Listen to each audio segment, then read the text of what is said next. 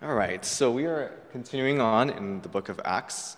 By the way, my name is Alan. If I haven't met you yet, I am the pastor of Stepping Stone, which is our college ministry at Johns Hopkins University. And today we're going through the book of Acts. We're continuing on our series. We're halfway there, so we've still got a bit ways to go. But so we're going to be in Acts 16 to 17 today. We're going to be jumping around, covering a bunch of different passages, and it's going to feel like a little bit of hodgepodge at first, but kind of what I want to sort of unify this overall kind of theme or this message is that, like, wherever Paul, so the Paul missionary, wherever he goes, there seems to be this very mixed bag of responses. So he goes to one city and he preaches the gospel, and he goes to another city and preaches the gospel, and he does all that, but in every place you go, you seem to see these two consistent things happen, right? You seem to see some people, they respond and they believe, and Luke, the author of Acts, sometimes he writes down, like, yeah, this person and that person, and they believe in all that. And in pretty much almost every place as well, you also see, like, people who are trying to kill them. Literally trying to kill them, right? So it's crazy. You have this, like, very polarizing response to the gospel, to Paul, to these people who are going out to preach the message of Christ. And as I was kind of looking at all these various responses to the gospel, these people, one of the questions that came to mind for me was, what makes some of these people respond to the moving of the Holy Spirit? And what makes others, like, not respond? Not even not respond, but, like, want to kill them, And it's the same with Jesus too, right? Like, why is it, that some people, what are the qualities perhaps of some of these people that responded to the Lord, and what are the qualities of some of these people who didn't? And maybe that could be instructive for us today, not only in just terms of how we share the gospel, but in terms of even for ourselves. How do we respond to the Holy Spirit? How do we, what are the qualities perhaps that help us to be people who have open hearts to God, right? And so I'm hoping that as we go through some of these categories, some of these people, and look at some real-life examples, right, that we can kind of even be able to reflect for ourselves, like, oh, this is kind of where I am, this is what perhaps I would struggle with. So that's what we're doing for today. We're going to be looking at these three groups of people. The Philippians first, not as much because Larry already covered them 2 weeks ago, the Thessalonians and the Bereans. So first, in Acts 16, this is kind of the beginning of Paul's missionary journey. So he's just set foot, he's crossed this kind of like narrow channel from Turkey to Greece, and he's in Europe now, right? And so previously a lot of these things are happening in Asia, but now he's like in Europe. He's in unfamiliar territory, and he's going from city to city, and one of the first places he goes to preach the gospel is this place called Philippi. And specifically, Paul had this vision to do this, and I think Larry covered this 2 weeks ago, but there was this vision that was given to Paul, this man saying, come over to Macedonia and help us. So this vision where, Paul's very much led by the Spirit to go there and to preach the gospel. And so he went, so he's there, he's at the Philippi, and so here we are, where's my clicker? Oh gosh. Oh boy. Okay, we're just gonna do that. Thanks, Jason. Next slide. Acts 16, verse 13 to 15. And on the Sabbath day, we went outside. So this is Paul speaking, and actually Luke speaking about him in this group, which includes Paul. We went outside to the gate, to the riverside, where we supposed there was a place of prayer. And we sat down and we spoke to the women who had come together. One who had heard us was the woman named Lydia from the city of Thyatira, a seller of purple goods who was a worshiper of God. And so Paul is, he's a new person in the city, and, it's very interesting kind of how, what his strategy is. Like, how am I going to go about do this? So it sounds like he probably, usually goes to the city and asks around, like, okay, where are the Jewish people at? Like, where are the synagogues at? And like, where are there people that in some ways have some kind of connection to God? And I'm going to start speaking to them about the gospel. And in this particular place, it's interesting because most of the time he just goes to the synagogue, wherever the synagogue is. But this particular place, he just goes to a unnamed place of prayer by the riverside. We don't know what that means. It seems like some kind of open sort of intercessory meeting. I don't know. And it's interesting because the predominant people there are women, right? It says we sat down and we spoke to women who had come together. Let's go on to the next slide. It says the Lord opened her heart, it's talking about Lydia, to pay attention to what was said by Paul. The Lord opened her heart to pay attention to what was said by Paul. And after she was baptized, and her household as well, she urged us, saying, "If you have judged me to be faithful to the Lord, come to my house and stay." And she prevailed upon us. And that's the first kind of passage we're going to look at. And so it's very interesting to me, with this picture of Philippi, that the first convert in Europe, right, is this wholly unexpected person, perhaps. I don't think it's the person that Paul had in mind when he thought about, this is the person that's going to come to Christ first, in Europe. It was Lydia. We look at a little bit of who she is Lydia of Thyatira. She's considered a saint in some branches of Christianity. I want to just take a look at some really interesting things about her because I think this is going to be instructive for us. What's unusual about Lydia? Well, first, she is described as a worshiper of God, right? And this phrase is usually meant to describe someone who actually isn't usually Jewish, because if they're Jewish, you don't say that they're a worshiper of God. They just, they're Jewish. Of course they worship God, So the fact that she's mentioned about this person, like the worshiper of God, kind of like Cornelius from earlier sermons, suggests possibly that she is this Gentile person, this person that's not Jewish, but who has kind of come to want to seek and want to know the Jewish God. And so she's, at this Jewish place of prayer, and she's like, I want to know who God is. I'm open. I'm trying to learn, whatever it is. I'm worshiping God already. She already has some faith in God, right? And so this is this person. So she's already in some ways kind of an outsider, perhaps, to the faith, Second, and this is an obvious thing, that Lydia is a woman, right? And again, this is perhaps surprising. Because this is perhaps not usually what Paul would have expected, the people Paul would have expected to reach.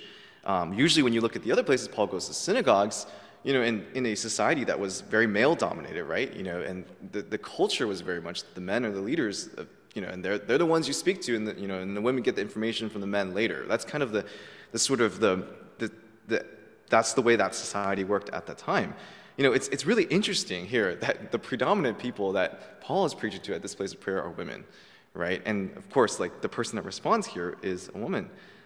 There's something interesting about that kind of idea here. Not that Paul is thinking anything theologically here. We're not trying to imbue any theological importance in this. But just the fact that there is a necessity of just, who are the leaders going to be in the church? Well, who are the people who are coming to Christ? Well, some of the earliest people, right, on a lot of these places were women. And they, in some ways, became de facto leaders in the church, not because of any theological reason or whatever, but simply because they were the ones who were responding to the message. They were just the ones who were open to the gospel. And so here we see Lydia being the first person responding to the gospel, and she promptly responds in faith, and she's like, baptize me and let's meet at my house. And she prevails upon this. There's a sense that maybe that, Paul was perhaps a little hesitant. He's like, I don't know, this breaks some boundaries. I don't know if I'm comfortable with this idea. And Lydia's like, come on, am I not a Christian or not? Come over and let me kind of give what I can to this cause, right? And then third, I think there was an interesting aspect about Lydia, is that Lydia was likely, and we're reading into the text here, likely a single woman or a widow. And the reason why is because the way in which Lydia operates in this passage is very much on her own authority. And again, in a male-dominant society, there isn't, there wouldn't be that kind of common sort of thing if she had a husband, if that were the case. So she was someone who was under her own authority. And she's described in some ways as this self-made woman in some ways because, she's described as the seller of purple goods, that she provides her income for herself. That she's in some ways kind of like a culture breaker in some ways, right? A seller of purple goods. Purple is this royal and rare color. So it's this idea that, she's made this business. She's found this niche, where she sells these high-end luxury goods, right? These purple goods in some ways. So you could see her as maybe a Gucci bag seller or something like that, right? In our modern day. So again, things that you might not expect from the first person to convert to Christianity, right? Certainly probably not what Paul was perhaps thinking, but yet here is this person who is unexpectedly very open to the gospel. And here we see in this line, right, the Lord opened her heart to pay attention to what was said by Paul. That out of all these women here, Luke singles out this one woman as this woman who's, really listening attentively, really devoted, really captured in her attention, because she could perceive perhaps something different, something of life in what Paul was speaking about. So I think that's very interesting for us to think about, not only just that Lydia was an unexpected person, but the openness that Lydia had to even, this weird situation to listen to Paul. I don't know if you put yourself in her shoes, how bizarre that situation may be, that you're going to a place of prayer and all of a sudden this group of strange foreign men are coming and and turning your world upside down literally, right? And telling you about the Messiah is here. It's like, wait, no one's ever told me that. I've been to Jewish one-on-one class and no one said that, right? So it's pretty crazy, how, I would say it was necessary that God had to supernaturally move to bring about this openness to her. But I think there's something that's a challenge for us in Lydia's example. I think there's something about, perhaps for us, that we need to be thinking about, that what is perhaps necessary to experience the Holy Spirit's moving in our lives is that we have to also be open to Him and to be open to the ways in which He's moving, even if it's in ways and it's in people and it's in circumstances that we don't expect, perhaps in ways that perhaps are even uncomfortable for us. I see in Lydia a hint of someone who is willing to go beyond what is conventional and normative, right, in everything about her life, in her lifestyle, in her self-made business, and in the way she even invites Paul over, in her adopting of a foreign religion. It seems like Lydia is not someone who's afraid of change, and she's not afraid of falling out of line with whatever everyone else is doing if she feels like this is the right thing to do. This is something that's necessary, and I think that makes her open to being this first adopter of this strange new message, right, the gospel at the time. Her heart seems to be in the right place. And that's what I admire about Lydia. And I think that's something that we perhaps can be encouraged by and challenged by, is how we can be people like Lydia too, right? That even in the church, we can be people who are so, I guess, fixated on, this is how I've always known Christianity to be and how church is run and how things are happening, that in some ways that we can also miss out on what the Holy Spirit wants to do in our lives, in the people around us.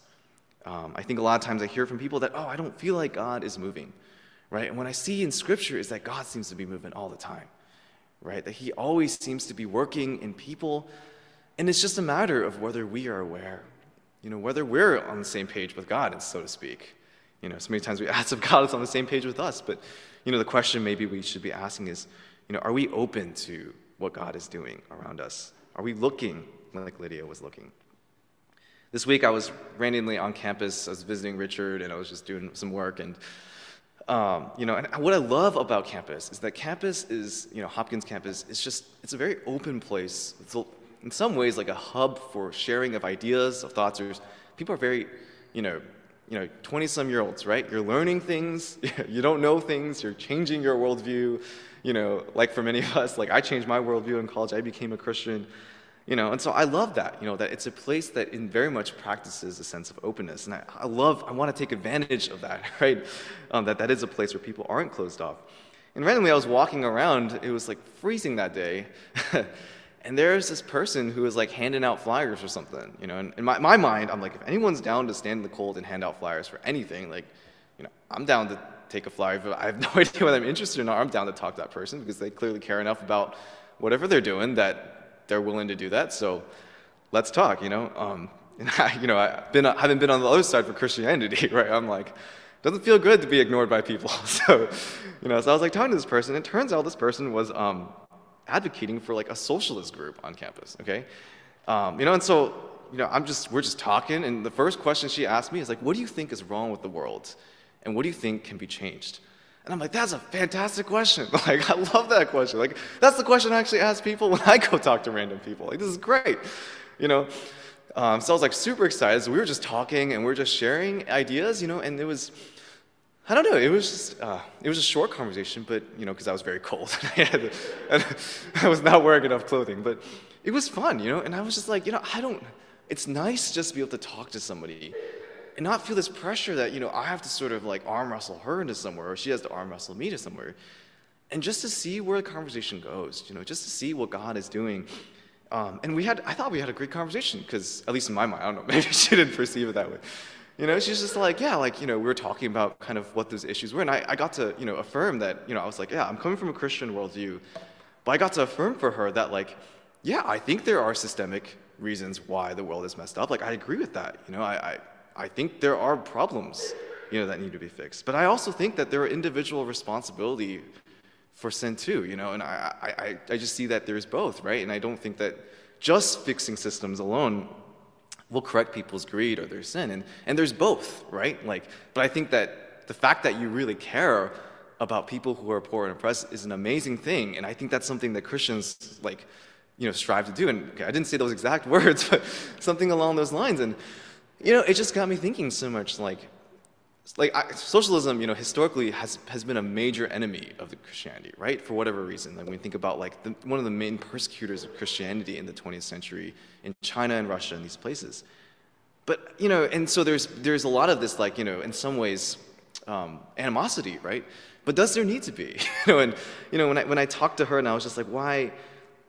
If your heart, the reason why you're driven to this is because you want to see the world renewed and changed, and you have a heart to see people who are suffering not suffer anymore, man, that's a beautiful thing, right? And I would love to, I didn't get the chance to, right? I would love to talk to you about how I see the gospel is a beautiful thing that undergirds, I think, the same values and the same desire, to see people not suffer, to see, people not taken advantage of. Isn't that a great thing? Isn't that something we should agree on? The conversation didn't end up with, me sharing the gospel or like baptizing somebody or anything, but, it was just an opportunity that I was challenged by the Lord to just be like, how can I just be open to talking to whoever and whomever, whatever, socialist person, maybe next person, I don't know, like something completely different, And I want to challenge you guys to think about that as well. Maybe it's the person that you're driving by and, who's asking for spare change, or maybe it's your coworker, or maybe it's your friend that, you already know that you do not align with them on a lot of topics, How can we be open to perhaps God is moving? How can we ask the Holy Spirit, Lord, take me into those uncomfortable places because I want to be used by you. If we go on to the next slide. Next, we're jumping around. We're skipping over a certain group and we'll get back to them, the Thessalonians. But here in Acts 17, we go to this group of people called the Bereans. So here we say, the brothers immediately sent Paul and Silas away by night to Berea. And when they arrived, they went into the Jewish synagogue. Now these Jews were more noble than those in Thessalonica, and we're going to get to them in a bit. They received the word with all eagerness, examining the scriptures daily to see if these things were so. Many of them therefore believed, with not a few Greek women of high standing as well as men. Again, a few Greek women, mentioned here specifically, right? And I find this, very interesting as well, that perhaps a second attribute besides openness is a willingness to investigate. I don't know if you and I would necessarily think that, like, these are people that, who are the people we're looking for that can come to Christ? Or, what does being open to the Holy Spirit look like? Well, maybe it's actually skepticism in a healthy way. Maybe it's actually a willingness to investigate and to see for yourself that isn't opposed to faith, but that is actually, something that comes from faith. We see here that they received the word with all eagerness, but they examined the scriptures daily to see if these things were so.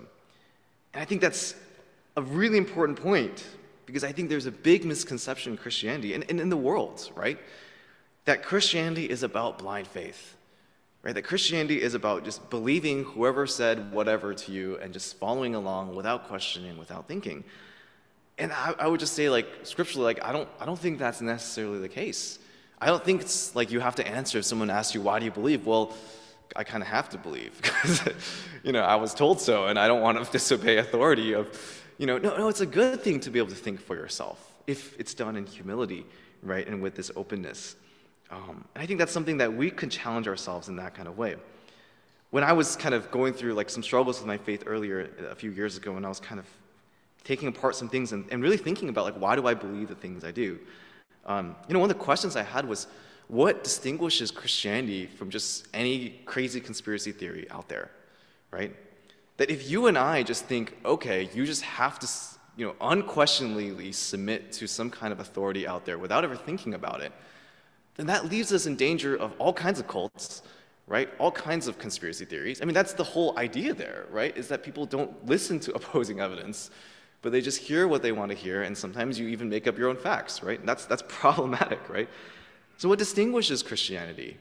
If your reason for being a Christian is that I grew up Christian and my family is Christian, my mom said I should be Christian, and I just listen to whoever the dude up front says, what distinguishes you from, I don't know, like any other conspiracy theory out there, right? And what, I don't know, and I think your ability to then be able to like be open and to share with people who are vastly different from you is going to be very weak, right? Because you're going to not have anything to say, not have anything to contribute to that kind of conversation. So I don't think at all that faith, when we talk about faith, because there is a place for faith in Christianity, that faith is about blind belief in some authority without questioning. I don't think that's at all. I think there is a place for evidence. There's a place for questioning, for thinking, for studying things like apologetics, for reasoning, right? It's not you to turn off your brain when you become a Christian.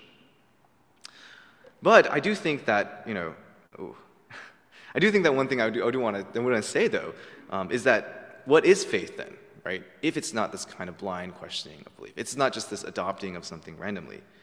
Well, I think that faith, the more and more I look in the Bible, I think that faith is not so much about the process, about how you come to accept God and His Word as authority, which can be this reason-driven thing, but it's more about once you have accepted Christ and God as your authority, do you actually trust Him and do you actually obey Him?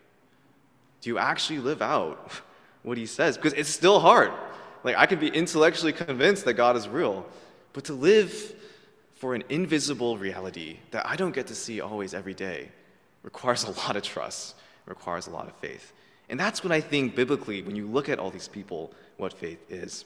If you go on to the next slide, let's think of an analogy of this. I don't know if any of you guys did this when you were, in like grade school or whatever. Like, I feel like they love to do this, right? It's like bonding time, So it's called a trust fall. If you didn't know what it is, so you stand on a platform somewhere and you just fall backwards and you trust that your, fellow classmates or whoever your group is they're gonna catch you, right? And I always found this interesting because, like if you're standing up there, right, and hopefully if you've done your research, right, this is not a random group of people, this is not a group of psychopaths, right? Like, you know that they are trustworthy. In your mind, if someone were to ask you, like, what confidence do you have that when you fall, you're not gonna be hurt? You'd be like, oh yeah, 100%, right? And that's what we mean by like, not trusting blind authority. You've done your research and you've done that. But you still gotta take the fall, right? You still gotta take that fall. In that moment, you see the psychological like dissonance where it's like, okay, like I know I will fall. I know it will be okay, but I still don't want to do it, I still like, it's really, really, really, really hard. I think that's what Christian life is sometimes, right? We're not asking, it's faith, to trust that these people, you should do your research and see if they're trustworthy. But it's faith to actually go and put into words what you have intellectually already believed and reasoned. And that's a challenge, right? And I think that's where a lot of Christians stop short, is that we're good with just being on the platform and just being like, yep, I believe in God, I believe in Jesus, I believe in all these things. But we're afraid. We're afraid to actually live out and to actually put into that action what we have intellectually come to believe. Well, I think that's what the Bereans were doing. I think when they were investigating, when they were thinking, and we see in the response of all these Christians that there was an immediate response of faith, that there was a baptism, there was an identification with this new group that oftentimes brought persecution. There is this no gray area where the Bereans were like, they investigated, they're like, checks out, but I'm going to remain in the synagogue though, still. No, they went and they believed. Finally, I think a third quality that we see in these people was, in these people that responded, it was a willingness to respond, a willingness to live out and to submit and to even let go of things that were a part of their past. And we're going to actually see this with a negative example. Okay, so we have a negative example to show in some ways what not to do. And this is people at Thessalonica. So if we look at, here we go.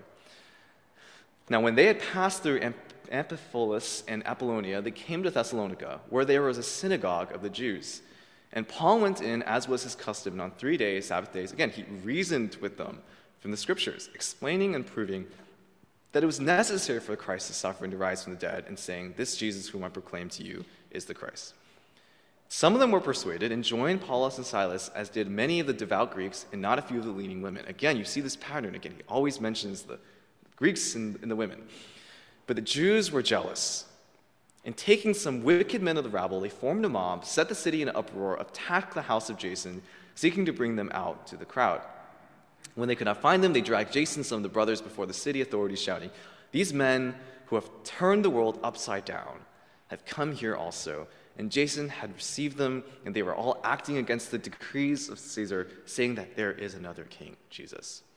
So here we have a picture of what not to do. And this is not everyone in Thessalonica, but a certain group of people. And here we have an interesting, if we go back to that, I'll actually forward one slide.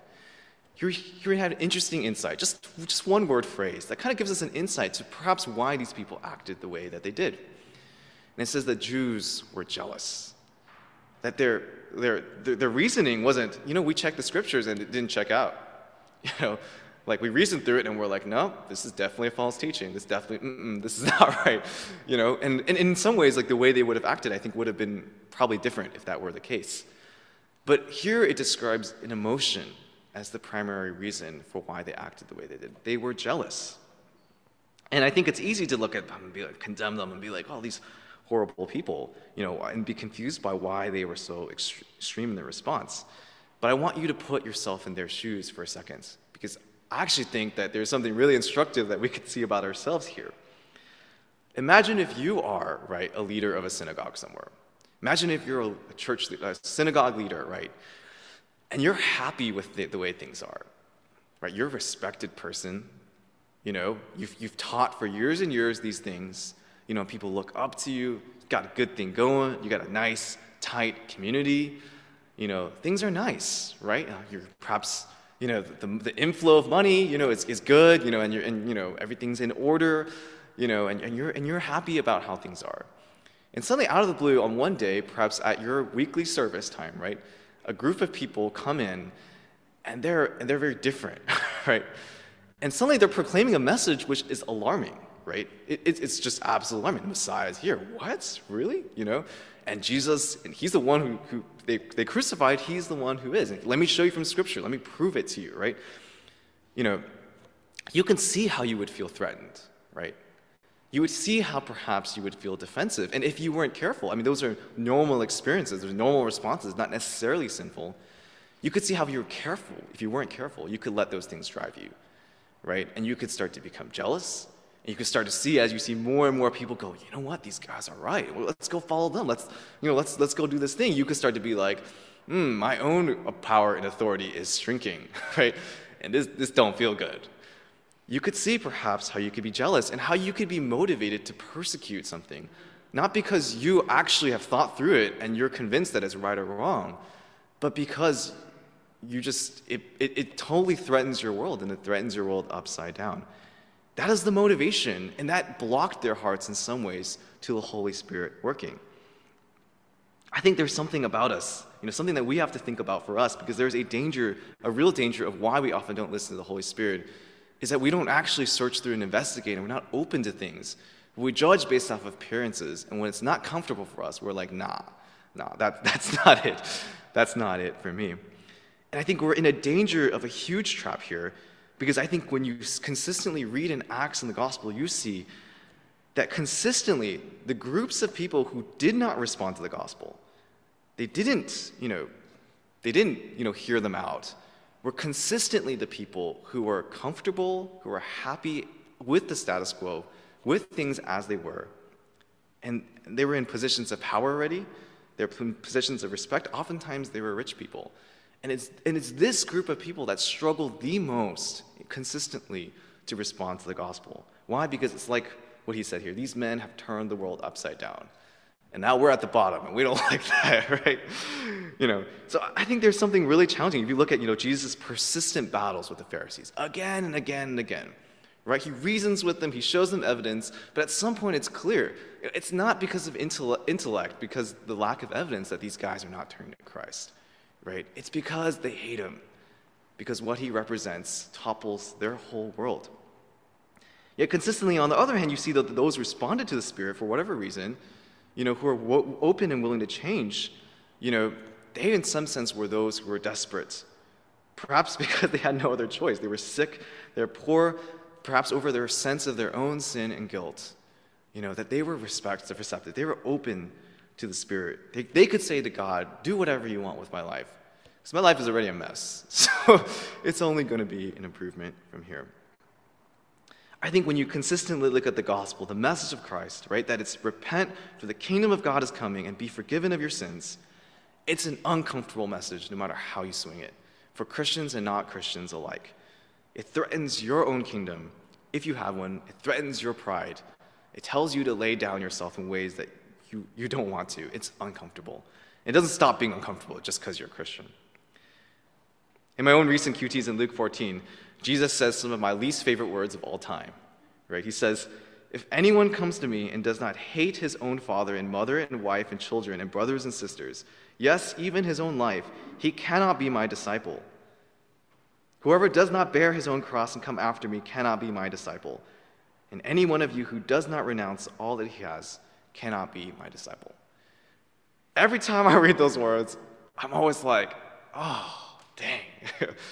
It's uncomfortable. I'm sure you guys feel uncomfortable. And I think Jesus meant it to be uncomfortable, because he wanted it to be so clear, like just black and white clear for you guys. You can't have both. You can't have your kingdom and my kingdom too. You can't have your cake and eat it too in some ways, right? You want to experience what I have. You want to come follow me. You have to be prepared that you're going to have to lose some things perhaps that are dear to you, right? You can't have your kingdom and my kingdom. There can't be two kings on the throne, right? Don't work that way. If you want him to be your king, you have to have him be your king. And I want to remind you, encourage you, right, that Jesus isn't telling this stuff to us because he hates us, he's trying to make our life hard, but because he loves us, right? Because he knows what is better, that when he is king, it's better, that his kingdom is so much better than whatever crap in some ways that we can conjure ourselves. He says he wants to give to us the kingdom of God, of all things. He wants to bring change in our lives, change that often is uncomfortable, yes, because he knows what is truly good. And so he's asking us to turn over perhaps what is in our hands in the moment. I think about sometimes, I haven't gone to this point in parenting, but I watch parents like Larry and VK, or Phil and Jenny and others, and I'm always just like, man, like kids are rough, right? Kids are difficult. But there's always a sense that I just have this image, I don't know if this actually happens or not, that, this kid is just holding something that, and you're like, you want to give them something else to hold that perhaps is what they need to be holding, like their food or whatever, right? And they're holding some toy or whatever. And you're like, buddy, you need to let go of what you're currently holding in order to hold this new thing so that you can actually eat from it and enjoy whatever good thing that I'm trying to do for you right now, right? I imagine that's how parenting is. I don't know, correct me if I'm wrong. But, I just think about that. I just think so many times for us with God, how often are we not willing to hear these hard words? Hey, give it up, buddy. Give it up, buddy. Not because Jesus doesn't love us, but because he loves us. And he's like, I have so much better for you. And being my disciple is so great, and I want to show you these things. But you don't have room in your life. You can't until you give up the things that you need to give up. So I want to challenge you with that idea, because I think what caused these Jews in Thessalonica to respond in such a negative way to the gospel, and caused them in some ways to miss out on the Holy Spirit and on something greater that they could have been a part of. So here are my two challenges for you today, right? How can we be open to the Spirit's working in my life? Okay, the first question for us to think about today: have I made time in my life to be open to God, to listen to what he has to say, whatever it is? Right? Have I, some of us, we can't even be open to God because we're just going 5 million miles an hour, and it's like, okay, well, just, unless God literally does something crazy, you're just not going to listen, right? You need to make time to be open to God, and that means reading the Word, right? Like, how else are you going to hear from God? It means reading the Word. It means, taking time to just sit and reflect, and not just to be like, oh, have I crossed off all the Christian rules? I'm good with you, God. To really say to God, God, if you want to change something about my life, about me today, what would you change? And Let's try to do this. With your help and with your power, obviously, right? Depending on you. Let's go about doing this. Secondly, what are your barriers? What are the things that make you want to reject God's working in your life? What are the things that whenever God, the Holy Spirit tries to touch that thing, you're just like, no, that's off limits. Sorry, that's like my personal bin. What are those things that are preventing you, and in some ways are this, and you know in your heart, right? These are things that like cause me to reject God and say no to Him. And perhaps we need to, at some point today, maybe with somebody else at some other time, we need to actually kind of repent of those things. We need to surrender those things, and we need to say to God, okay, Lord, it's yours. I'm trying my best here, but it's yours. So those are two things I want us to, even think about as we do worship, and as we close with worship, and as we, just do communion for today. Let me pray for us. Father, would you, God, we need your voice, Lord, so much. We need you, Lord. God, and all we can offer sometimes is just a sincere heart that says, Lord, here I am with all my struggles, all my fears, all my sins. I am a broken person, Lord. And if it were up to myself to change me, I know that's not going to happen alone. But God, you love to rescue sinners. You love to rescue people who can't help themselves. And you love to pour out your grace. And I believe in Scripture that you want to do that in us, God. And in some ways, the only condition is how open we are willing to be with you, Lord.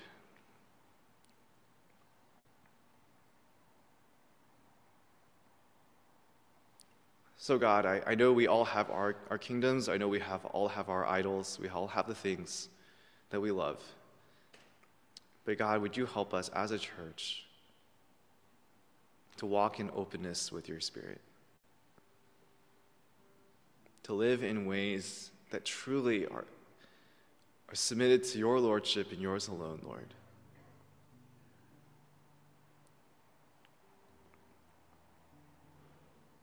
And for those of us, Lord, who do not know you, Lord, or who are visiting, God, I pray that they would know you, Lord.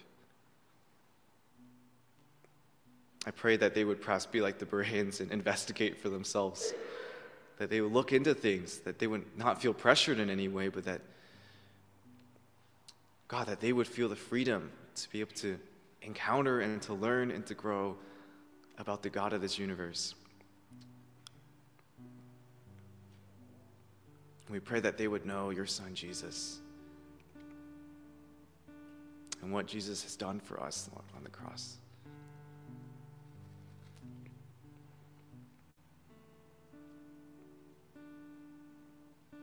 So, Lord, I thank you, God, for your words, that you speak, and that you will speak, and you'll continue to speak in our lives if we are open to it. In Jesus' name, amen.